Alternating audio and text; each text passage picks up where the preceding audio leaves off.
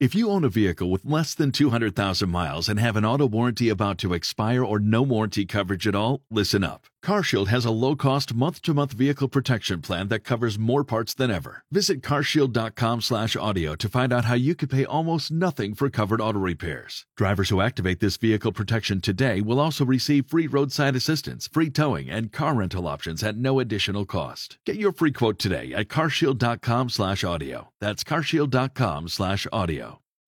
Lincoln Live today is with Lancaster County Board Chair Deb Schor. Deb, good morning. Good morning. It's a pleasure to be here with you. It's the first time I've done the show, so very excited about the opportunity to talk a little bit about what's going on in county government. That's right. I have gotten to know 4 of the county commissioners with the monthly commitment that they've agreed to talk to the chair, which changes every year. So I get to rotate every year a different county commissioner. But every month we sit down for these conversations. 5 districts represented on the county board. And for the last 20 years, you have represented District 3. Talk about the general geographic boundaries of District 3. Following the last census, we redrew the district lines. I still represent the majority of southern Lincoln and Lancaster County, and now a large portion of the western part of the county. I have the District 3 includes the communities of Hickman, Denton, Hallam, Sprague, Roca, Firth, and Panama. So while I've got city constituents, I've got a really strong rural constituency as well. How does that work, Deb? Someone who lives in the city, yet you represent them in the county. Help me understand how that works. Well, you remember, all of the city of Lincoln is encompassed with Lancaster County. Sure. Right now we have 4 members that live inside the city, and then Roma Amundsen, who represents District 4, lives in Walton. So she's kind of our rural voice on the board. Lincoln's boundaries, as we've noted, stretch further and further all the time into the county. Annexation takes up what used to be county land and it becomes a city responsibility. Geographically, that makes Lancaster County a bit smaller, yet I guess that you are representing more people than you did 20 years ago. A good example would be Hickman.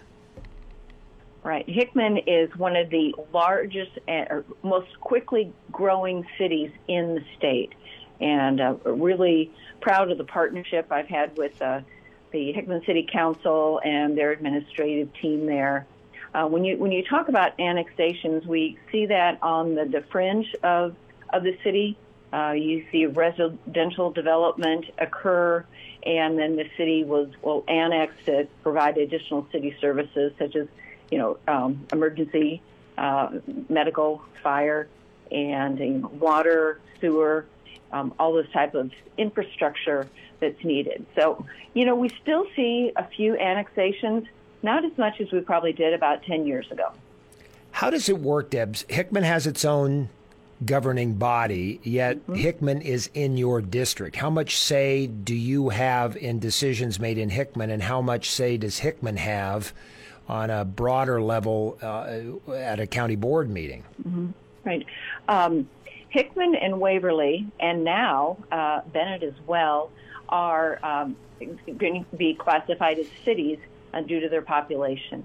So they have zoning jurisdiction with a 2-mile radius outside their city.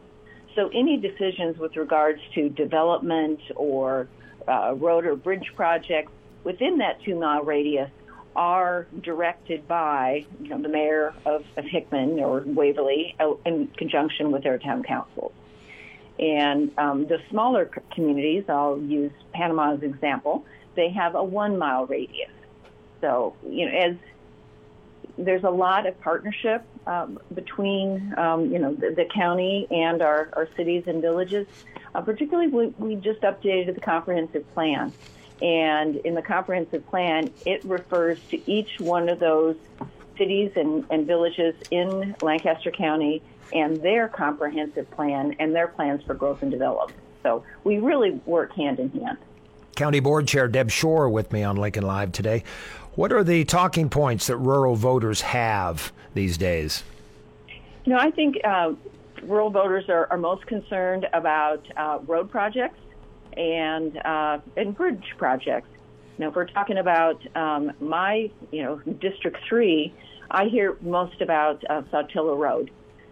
The South Beltway is, moving along at a rapid rate, on schedule to open next year. But we've seen a lot of heavy truck traffic on Saltillo Road, which is a normal county 2-lane road, and the county engineers had to put additional funds in to maintain that road, and it's had a lot more traffic. And so if I had to talk about, one issue that I hear most, it would be the concerns about Saltillo and then also South 68th Street, which is the major thoroughfare to North High School and the southern communities in Lancaster County. For any of our listeners who haven't ventured out south on 70th, which eventually turns into 68th as the farther you go south into Hickman, you will be amazed. How many roundabouts are there? 4? Yeah, I think there are 4. Yes, there are.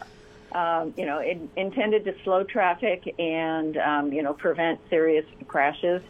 It's going to be interesting when we get Standing Bear High School up and running next year. There will be a significant amount of traffic, on those roads, and the design, of course, was made to ensure safety.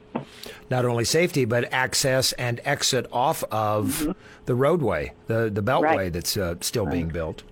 But yeah, I would agree with you. If your listeners haven't driven down there, they will just be, amazed at just the how impressive the South Beltway is. And myself, as someone who drives along Highway 2 multiple times daily, it will be so nice to get all that heavy truck traffic off Highway 2 and onto the Beltway.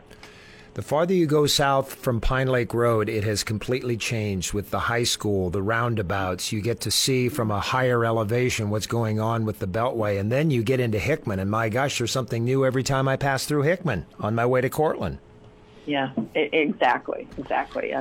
And they're a great team of leaders in Hickman, a strong community support, a strong local newspaper, strong arts community, restaurants. They are doing so well, and a lot to be proud of. What is it about county government that keeps your attention, Deb? I would consider myself a lifelong learner. The issues are always changing. There's always something new to learn, something new to discover. And then also the team we work with, my fellow commissioners, we work wonderfully together. We have a great administrative team, and the relationships with the other elected officials, the sheriff and the county engineer and the county attorney. It just makes it a joy for me to go to the office every day and work hard to make sure that we're doing everything we can to make Lincoln and Lancaster County a great place to live and work and raise a family. The legislature's in session. Lancaster County has its own lobbyist in the legislature. What issues are driving the agenda this session for county commissioners, Deb?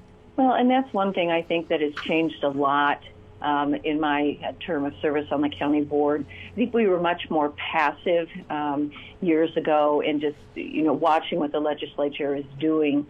But now we are much more aggressive, monitoring bills.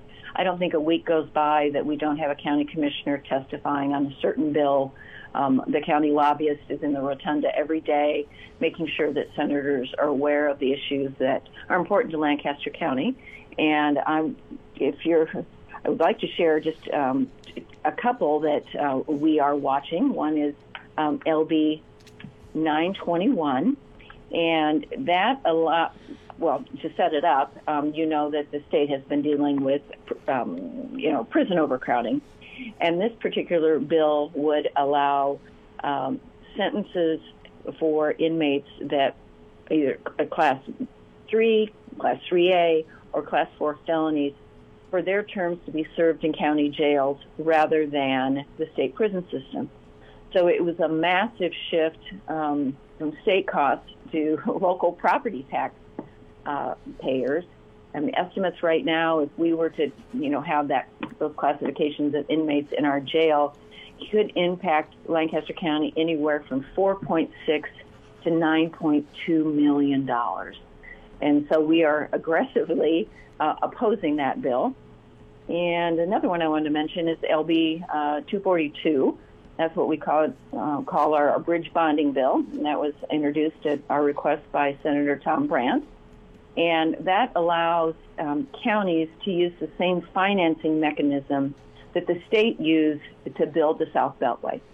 So they went into, partnership with a private entity, a large construction firm, to allow that project to move more quickly and provide a little bit more flexibility in funding and payment options. So we're just asking for the counties to have the same ability as the state to fund road projects.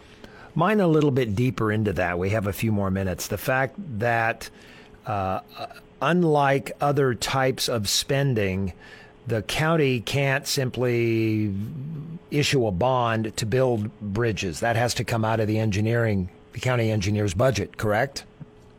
Under state statutes, counties are only allowed to bond for two things. It's a courthouse or a jail. That's it. So everything else is pay as you go. And so this particular bill would allow us then to work with, a third party to issue those bonds that then, our funds would be used to repay that financial obligation. Which would be a huge advantage for the long list of bridges that need to be repaired across the county. Yes, that is true. We just finished, the county engineer's office did a wonderful job with our Lancaster County road safety plan, and we will be utilizing that plan to help leverage federal dollars in the most recent infrastructure package to, again, open up another pool of funding to address the backlog on bridge and road projects. I don't want to give listeners the impression that when I say long list, and I say it that way, that it's not being culled down by Pam Dingman, the county engineer. She's doing everything she can, and I believe is making progress, too. There are more bridges being fixed than there are in disrepair or becoming on that list of disrepair. Correct. At the height, I think we had 24 bridges closed, and I believe we're down to 8 now. And we've got several other bridges that are in, design or working with the other authorities, whether it's, a lot of times the Corps of Engineers is involved on road projects. And so kind of doing that pre-planning now, so when the funds are available, we're ready to go. Lancaster County Board Chair Deb Shore joining me. Deb, I'm looking forward to these monthly conversations. Those of us in the city get a lot out of them because city council meetings are on Mondays, county board on Tuesdays, and then there's a point in time, too, where city and county sit down at the same table to talk about like matters and issues that both should be concerned about. So there's a lot to talk about on a monthly basis. That's right. In fact, we're going to be meeting with the council, I think it's February 15th, to discuss those issues of joint concern. And also Thursday, we will be doing our mid-year budget review. And so we spend all day digging into the details of the county budget and, how things have changed and impacted the funding since we set the budget back at the end of summer last year. So if those meetings are open to the public, so if anyone would like to spend from 8:30 to 2:30 digging into the financial details of Lancaster County, join us in the City County building. All right, we're going to keep up with county government with Deb Shore for the next year, talking every month here on Lincoln Live. Thanks, everybody, for being here, and thanks, Deb. Have a good weekend. Thank you.